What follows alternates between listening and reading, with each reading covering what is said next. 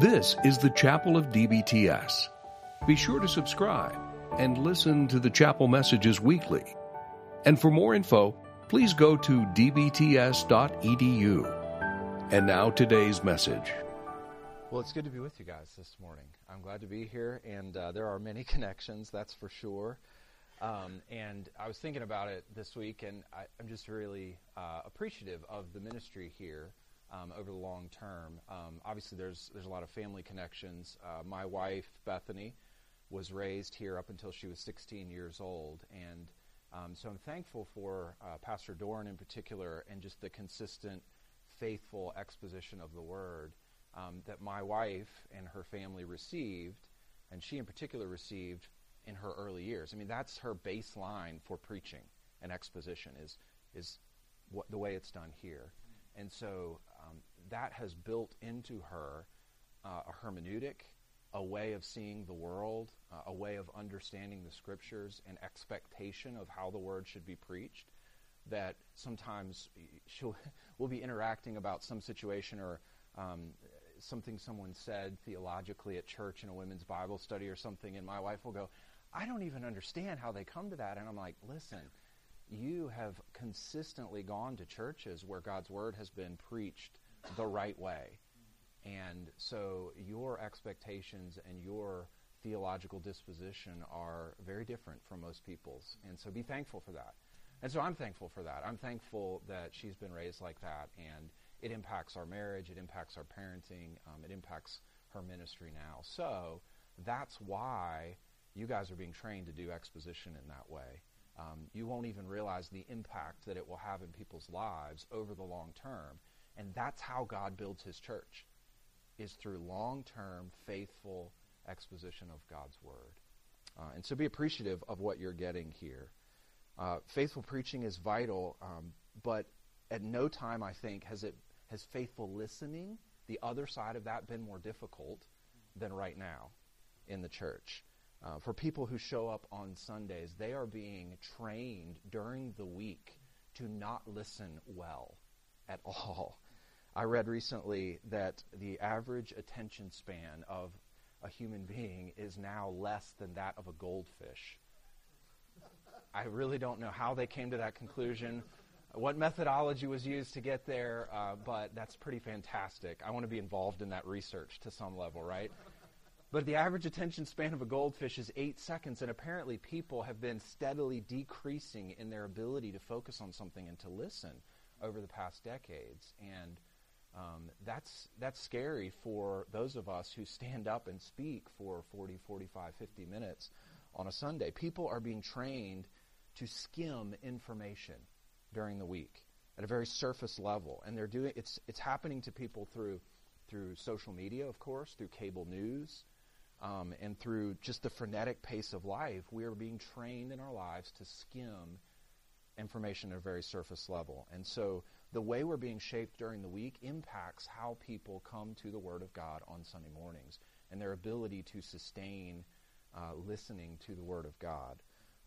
The thing about that's scary is that faith requires attentiveness. It requires the ability to focus and to listen to the Word of God. And the attack of the broader culture on our ability to listen is an end-around attack on our faith. It damages our ability to build faith into people over the long term. And so it's something we should be concerned about. Without the ability to practice sustained attentiveness, you can't listen to God's Word. And you guys know what Romans says. Without the ability to listen, there can't be faith. Faith comes by hearing, and hearing by the Word of God. And so it's important that we listen attentively to God's Word. And so that's what I want to help us with this morning. So get your Bibles out, open them up to Mark chapter 4. I want to help you learn to listen well while you're in seminary. And while you're in seminary, you are constantly exposed to the Word of God. I mean, you guys just came from class. You're reading the Scriptures. You're learning the original languages. You're studying theology. You're constantly exposed to the Word of God. You're sitting in church on Sunday listening to preaching.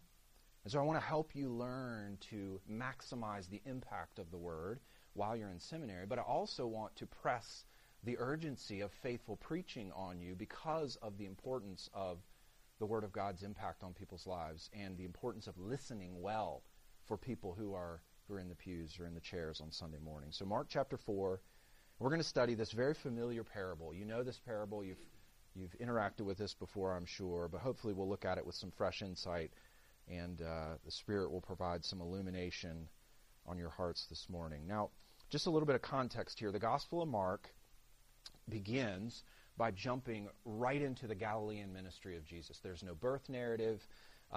There's no discussion of his birth. We just jump right into his Galilean ministry.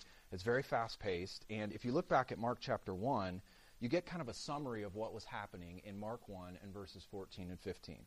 Now, after John was arrested, Jesus came into Galilee proclaiming the gospel of God and saying, "The time is fulfilled, the kingdom of God is at hand, repent and believe in the gospel." And so the good news of the gospel is that God's rule and reign is being inaugurated. It's breaking in through the ministry of Jesus. And in light of that, people should repent and they should trust and believe in that good news. And so that's the summary of what his teaching is going to be about. And after that, you get this tour de force in the first few chapters of Mark of Jesus preaching and going around and doing healing and exorcisms. And the preaching is about the kingdom, and the healing and the exorcisms are ways of showing what the kingdom is like, enacting the kingdom for people. This is the way it should be. The world has been broken, and God's rule and reign is going to make things right and restore things to the way that they should be. It's a little look at what the kingdom will be like through the miracles of Jesus. They're not just demonstrations of his power. They're enacting the kingdom in people's lives and showing us what it'll be like. And so as you see that happen, as Jesus interacts with people and preaches and performs miracles and exorcisms, you start to see in the first 3 chapters these different groups of people, these different characters within the story of Mark. They're responding to his ministry. And it's fascinating to see the way in which the different groups respond. The crowds, you consistently see the crowds interacting with Jesus, and they're fascinated by him. They're not necessarily believing, but they're curious, and they're fascinated by his ministry. They want to be around him. The disciples, of course, are willingly following him, but as you'll see in the narrative of Mark and the story, they're slightly confused as to what is happening, and they don't really get it. You'll even see that in our passage today. Obviously, Jesus performs exorcisms, and the demons are cast out of people, and they know exactly who he is, and they're terrified by him, appropriately enough. And then the religious leaders, Mark chapter 2 and then beginning of chapter 3, show all these interactions between Jesus and the religious leaders, and they show up to argue with him and to prove him wrong. And so there's all these different reactions, and as you're reading through the first 3 chapters of Mark, it's like the first day of basketball practice when you're doing wind sprints. I mean, you get to the end of those chapters, and if you read them in one shot, you're almost exhausted when you get to the end of it. And so then you get to Mark chapter 4, and here you have the first big block of Jesus' teaching. And it's almost like Mark presses the pause button and calls time out and says, okay, now here we're going to explain what you've just seen. You've seen people interact with Jesus and respond to him. Now, here's what's really going on behind the scenes. And so he puts this parable here of the sower, the soils, as we're going to see this morning, in this point in his narrative. And I think what he's doing is he wants us to grasp the real reason behind people's different reactions, what's going on. And this passage is a call to us as the readers to listen and to hear and to respond appropriately to God's word. We've seen different reactions. Now you, as the reader, respond appropriately to God's word. And so this morning, here's what we're going to do. I'm going to show you 4 ways to ensure a proper response to God's word. 4 ways to ensure a proper response to God's word. And the first one of these is in verses 1 through 9, and this is listen. Each of these ways is one word. It's a command, but the first one of these is listen. So when you get to Mark chapter 4, look at verse 1 here. It looks like it's going to be just another story. It even starts with the word again. Again, he began to teach beside the sea. This is the type of thing Jesus has been doing in the narrative. This is what we've come to expect. Continue reading. A very large crowd gathered about him, so that he got into a boat, sat in it on the sea, and the whole crowd was beside the sea on the land. So this looks very typical, very normal. This is what he does. But notice, when you get to verse 2, now there's a new or a different type of teaching that is coming to the people that has not been mentioned yet in Mark. Look at verse 2. And he was teaching them many things in parables. Now, people often think of parables, you get that standard definition, an earthly story with a heavenly meaning. Well, that won't do. When you see how Jesus understands parables and why he uses parables, an earthly story with a heavenly meaning simply won't do biblically. We tend to think of parables as common illustrations meant to make the truth clearer. And in reality, Jesus uses parables often not to make the truth clearer, but to actually hide and obscure the truth from people. Now that seems pretty dramatic, and we'll talk about that in a few minutes, but that's what's going on here. But look at Jesus' parable first, beginning in verse 3. I'm sure you're familiar with this parable. At this point, as he tells it, it's just an agricultural story. There's no spiritual explanation. There's no spiritual truths. It's just a story. So I'm going to read the whole thing in one pop. I'm not going to talk about the farming background to each of these types of soils and seed, although you could do that. That's fine, but I want to kind of move through this quickly, and I'm going to make a couple observations after we're done reading it. But let me read it to you. Verse 3, listen. Behold, a sower went out to sow. And as he sowed, some seed fell along the path, and the birds came and devoured it. Other seed fell on rocky ground, where it did not have much soil, and immediately it sprang up, since it had no depth of soil. And when the sun rose, it was scorched, and since it had no root, it withered away. Other seed fell among thorns, and the thorns grew up and choked it, and it yielded no grain. And other seeds fell into good soil and produced grain, growing up and increasing and yielding 30-fold and 60-fold and 100-fold. And he said, he who has ears to hear, let him hear. Now, a couple things to notice about this. In my Bible, I'm reading out of the ESV. In my Bible, it says the parable of the sower. I don't think that's the best title for this because it's not really about the sower. It's about the soil. The whole thing is about the different types of soil that the seed falls into. The structure is very simple to this. Jesus gives us 4 different types of soil. He tells us where the seed lands, and the corresponding result for each type of soil is given. Everyone is structured the same. But here's what I want you to notice. Notice how this parable begins, and notice how it ends. Look at verse 3, the very first word. What does he say? Listen. It's a command. And then look at the end in verse 9. And he said, he who has ears to hear, let him hear. He begins with a command. Listen. This is not just telling you to let the sound pass over your eardrums and to hear the words that are being said. This is a command to listen attentively and to listen carefully. This is vital information, this story that I'm about to tell you. It's more than just an agricultural story. And then he ends in verse 9 by saying, he who has ears to hear, let him hear. If you're able to hear, and not everyone is able to hear, if you're able to hear, you must listen carefully. What Jesus is doing in giving this story, it's just a story at this point, is he's putting the responsibility with you, the listener. It's squarely on you. You have to evaluate. You have to think carefully. You have to enter into the metaphor that's being given here as you're listening. And so obeying these commands, listen, and he who has ears to hear, let him hear, this means coming to the Word of God prepared. This means coming ready to listen. This is a baseline action. When you come to the Word of God, it's our first way to ensure a proper response. You have to come ready, you have to come geared up, and you have to come willing to listen to the Word. In some ways, preaching is a team sport. I mean, the pastor prepares and spends all this time studying the text and structuring his sermon so that it's clear to people and making application for the hearers to listen to the Word. That's his job. But on the other side, there are people, you this morning, who are tasked with listening attentively to God's Word. I have to explain it correctly, and you have to listen and hear it and apply it correctly and let it change you. That's what listening means. Charles Spurgeon said this about the hearer's responsibility. Listen to this. We are told Men ought not to preach without preparation. Granted. But we add, men ought not to hear without preparation. Which do you think needs the most preparation, the sower or the ground? I would have the sower come with clean hands, but I would have the ground well plowed and harrowed, well turned over, and the clods broken before the seed comes in.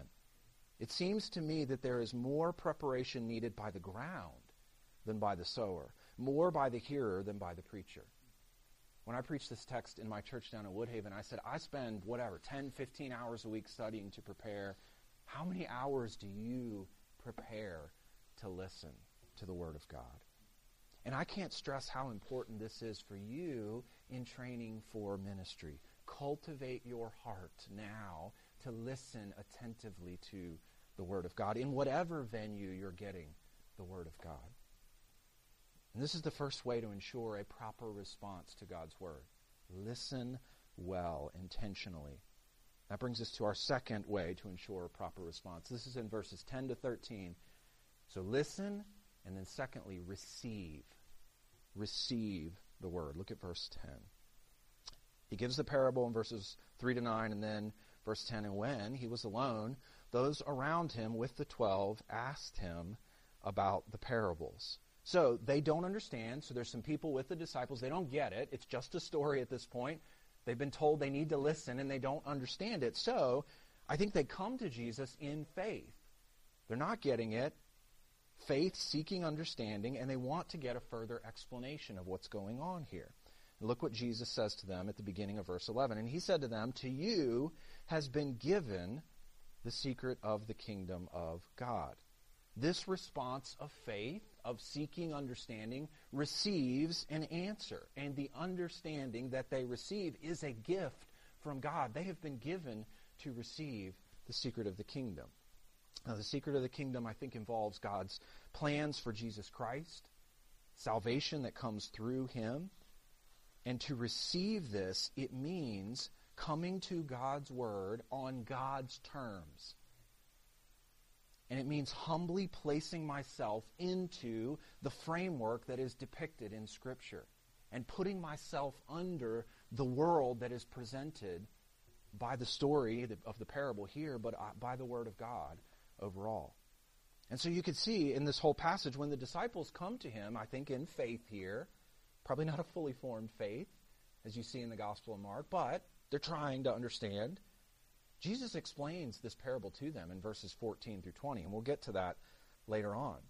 So faith-seeking understanding, they receive the word, and they're given understanding, but what about those people who walked away? I mean, in verse 10, those around him with the 12, some people came, but apparently not everyone came. Look at the rest of verse 11. And this is where things start to get a little sticky, particularly if you're an Arminian. Uh-oh. Verse 11. To you has been given the secret of the kingdom of God, but for those outside, everything is in parables. Parables are like the sun. They will harden clay, and they will melt wax. That's how they work. They're intended to bring the truths of the kingdom to people who are believing, who are trusting, who place themselves in the parable and humbly put themselves under God's word. But parables are also intended to harden people who are not willing to listen carefully and who are not willing to place themselves under God's word. Look at verse 12. So that, here's the purpose of parables coming to people outside, so that they may indeed see but not perceive, and may indeed hear but not understand, lest they should turn and be forgiven. Jesus says pretty clearly here, the goal of parables, one of the goals is that people would hear and would not grasp, that they wouldn't get it. That's why he preaches in parables. Those are harsh words. I mean, is that really their purpose for parables? To get the answer to that, I hope you notice in verse 12, it's a quote from the Old Testament. Anytime you see this, you've got to go back and check out the context of what's happening. This is a quote from a number of places in the Old Testament, but in particular, this type of idea is from a number of places in the Old Testament, but this quote in particular is from Isaiah chapter 6. And you know what's in Isaiah chapter 6. It's Isaiah's call to ministry. It's that whole throne room scene. And you get to the point where Isaiah is commissioned for ministry, and God tells him what his ministry is going to be like. Do you remember this? I'll read it to you. Verse 8, Isaiah 6, "And I heard the voice of the Lord saying, Whom shall I send, and who will go for us? Then I said, Here I am, send me. And he said, Go and say to this people," here's what Isaiah's ministry is going to be like. "Keep on hearing, but do not understand. Keep on seeing, but do not perceive." And here's the result. "Make the heart of this people dull and their ears heavy, and blind their eyes, lest they see with their eyes and hear with their ears and understand with their hearts and turn and be healed." Isaiah was to preach to harden the people of Israel. Why in the world? Why was he supposed to do that? Well, Isaiah 6 comes after Isaiah 1 through 5. And if you go back this afternoon and read through Isaiah chapters 1 through 5, it is a catalog of idolatry and wickedness and rebellion against God. And what is happening there is God is telling Isaiah, look, based on the commands in Deuteronomy for the people going into the land, here is all the ways that they have failed in that, particularly the leadership of Israel. And so because of their consistent failure and their rejection of me and their inability to listen to my word and remember it, I'm going to harden them through your ministry, and it's going to result in exile. That's the end game here. Now, why does Jesus quote that? Because that's the exact same situation that he came into. The leadership of Israel will reject him. They will not listen, and they will continue to not listen and reject him, and ultimately, in the beauty of God's design, that will result in his death, according to God's plan. But what's the difference here between those who've been given the secret of the kingdom and between those who are outside who don't understand the parables? What's the difference between the two? It's the soil of your heart. That's the whole point of this parable. That's why Jesus tells this parable here. And that's not often how we think about parables, is it? We don't think about parables as a dividing line.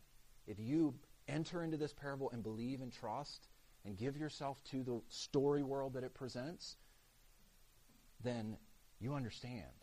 But if you don't, if you reject it, and if you arrogantly put yourself over Scripture and don't listen carefully and submit to the Word of God, then you end up hardened.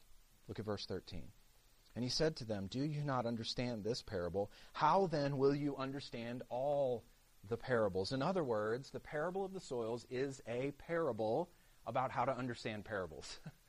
That's what this is. It's explaining how parables are going to function within the ministry of Jesus Christ, and ultimately how the Word of God is going to function within his ministry.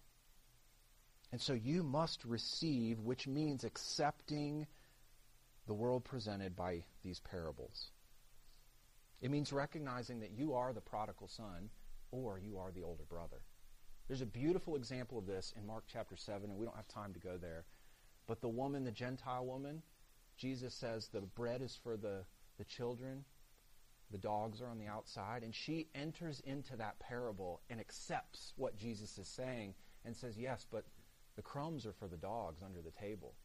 And Jesus responds very positively to her and heals her daughter. That's an example of responding correctly to a parable that Jesus presents. And so what this means for us is that we have to come to God's Word with our glove positioned, ready to receive. Our disposition is to put ourselves under the Word and receive what is being given to us, even if it's difficult. And that brings us to our third way to ensure a proper response. So listen, receive, and then thirdly, reject. You have to put some things aside if you're going to hear the Word of God appropriately. Reject.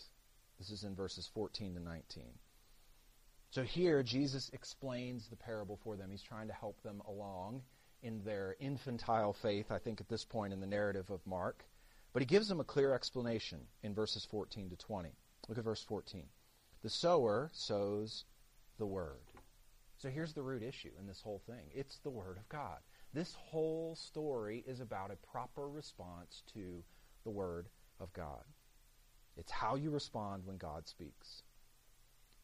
And so now Jesus goes on to explain the story that he's given in verses 3 to 9. And he walks the disciples back through all four of those types of soils. And if you're reading through this, it's structured in the same way. Every single one of the soils is structured in the exact same way. So first you have the type is defined. You see example verse 15. These are the ones along the path where the word is sown. Okay, so the type is defined. And then you'll notice in every single one, the point is made that they do hear. They hear to some level, some surface level. They hear the word of God. They get it to some level. They hear. And then each of these types of soils, after they hear, the response or the result is given for each type of soil.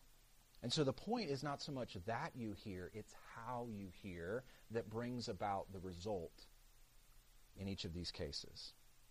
And so he starts in verse 15 with this first type of soil, and he gives three faulty ways of listening.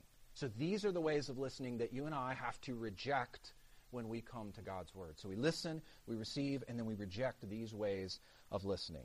I'm going to look really briefly at these. You could go into a lot more detail on them, but let's look briefly at these three faulty ways of listening. Verse 15. These are the ones along the path where the word is sown. When they hear, Satan immediately comes and takes away the word that is sown in them. This is the hard soil or the path that Satan comes and snatches away. In Mark, the Pharisees are described as having hardened hearts. And even Peter is talked about as doing the work of Satan in Mark chapter 8. And I think the reason for that is because he had his own agenda. And so I think a hardened heart or a failure to listen because of a hardened heart is because you have your own personal agenda when you come to the Word of God. And the picture that I'm thinking about here, it's like trying to push a thumbtack into granite. It's not going to go in. It's not going to work. It's not going to impact your life because you have your own agenda when you come to the Word. The second one is the shallow soil in verses 16 and 17. These are the ones sown on rocky ground, the ones who, when they hear the Word, immediately receive it with joy, and they have no root in themselves, but endure for a while. Then, when tribulation or persecution arises on account of the Word, immediately they fall away. In this case, there's a reaction to it. They respond with initial joy to the Word, but any difficulty in life, anything that's tough, causes them to doubt the truthfulness of God's Word. They reject the Word because of difficulties. They say things like, how can God's Word be true when life is this hard, when things aren't going as I thought they would go? And so they end up not listening carefully to the Word because of difficulties. And the third type is in verses 18 and 19. And others are the ones sown among thorns. They are those who hear the Word, but the cares of the world, the deceitfulness of riches, the desires for other things enter in and choke the Word, and it proves unfruitful. So in this case, the seed grows, but it doesn't bear any fruit. Why? Well, he gives three reasons there for why it doesn't bear fruit. Verse 19 has all of them. The cares of this world. Those are very real, very good responsibilities in our lives. These are good things, but they choke out the Word, and they keep us from giving our full attention to God's Word. Secondly, the deceitfulness of riches. Riches promise satisfaction and security, and that promise of those things through wealth can keep us from believing and trusting in the Word. Instead, we give our satisfaction to material things and to riches. And that can be for someone who has a lot or someone who has a little. It's no partiality with the deceitfulness of riches. Third, the desire for other things enters in and chokes out the Word. Desires are not inherently bad. In fact, you are made as a person who fundamentally desires. That's what drives you. That's what dictates everything that you do. You cannot help but be a person who desires. And a desire can be good or bad depending on what it is aimed at. Your heart is like a desire pump that's constantly pumping out wants, and the direction that that is aimed at is what determines whether it's a good want or a bad want. And here, these wants impact someone's listening to the Word of God to the point where they don't bear fruit as a result. Their desires shape them to the point where they don't hear God's word. So these are the faulty ways of listening. How can we avoid these? Or how can we describe these faulty ways of listening? I would say these three are all shallow ways of listening to the word, and ultimately these are all dispositions of the heart. These are approaches to listening to the word that become very normal for us, even as believers. And if you think about these three dispositions or positions that people put themselves in, to use that glove illustration earlier, this is like a catcher with his back to the pitcher. He's not ready at all to receive the pitch. He's not positioned at all to hear the word. Other things have come in and clouded out his ability to listen. So how do we avoid being faulty hearers? That's our last way to respond. So we listen, we receive, we reject faulty ways of listening and responding, and lastly, in verse 20, we obey. Verse 20, but those that were sown on the good soil are the ones who hear the word. Notice the difference here, right? They hear the word, but something else happens in them when they hear the word.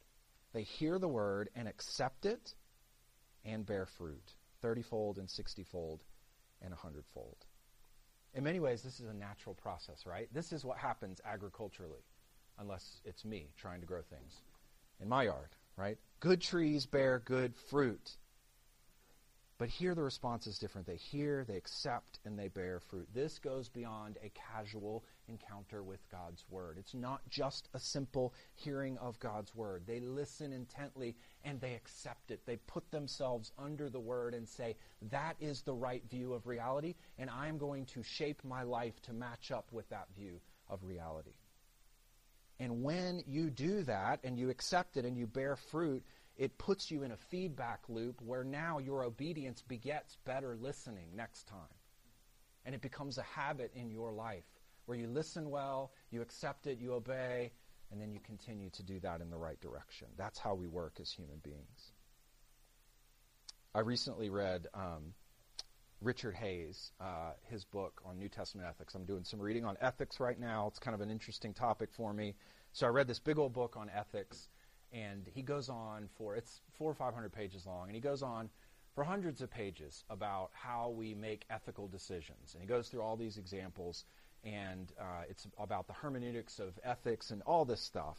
And at the conclusion of the book, he begins, after hundreds of pages of this discussion, he gets to the conclusion, and he begins the conclusion with this paragraph, and this struck me.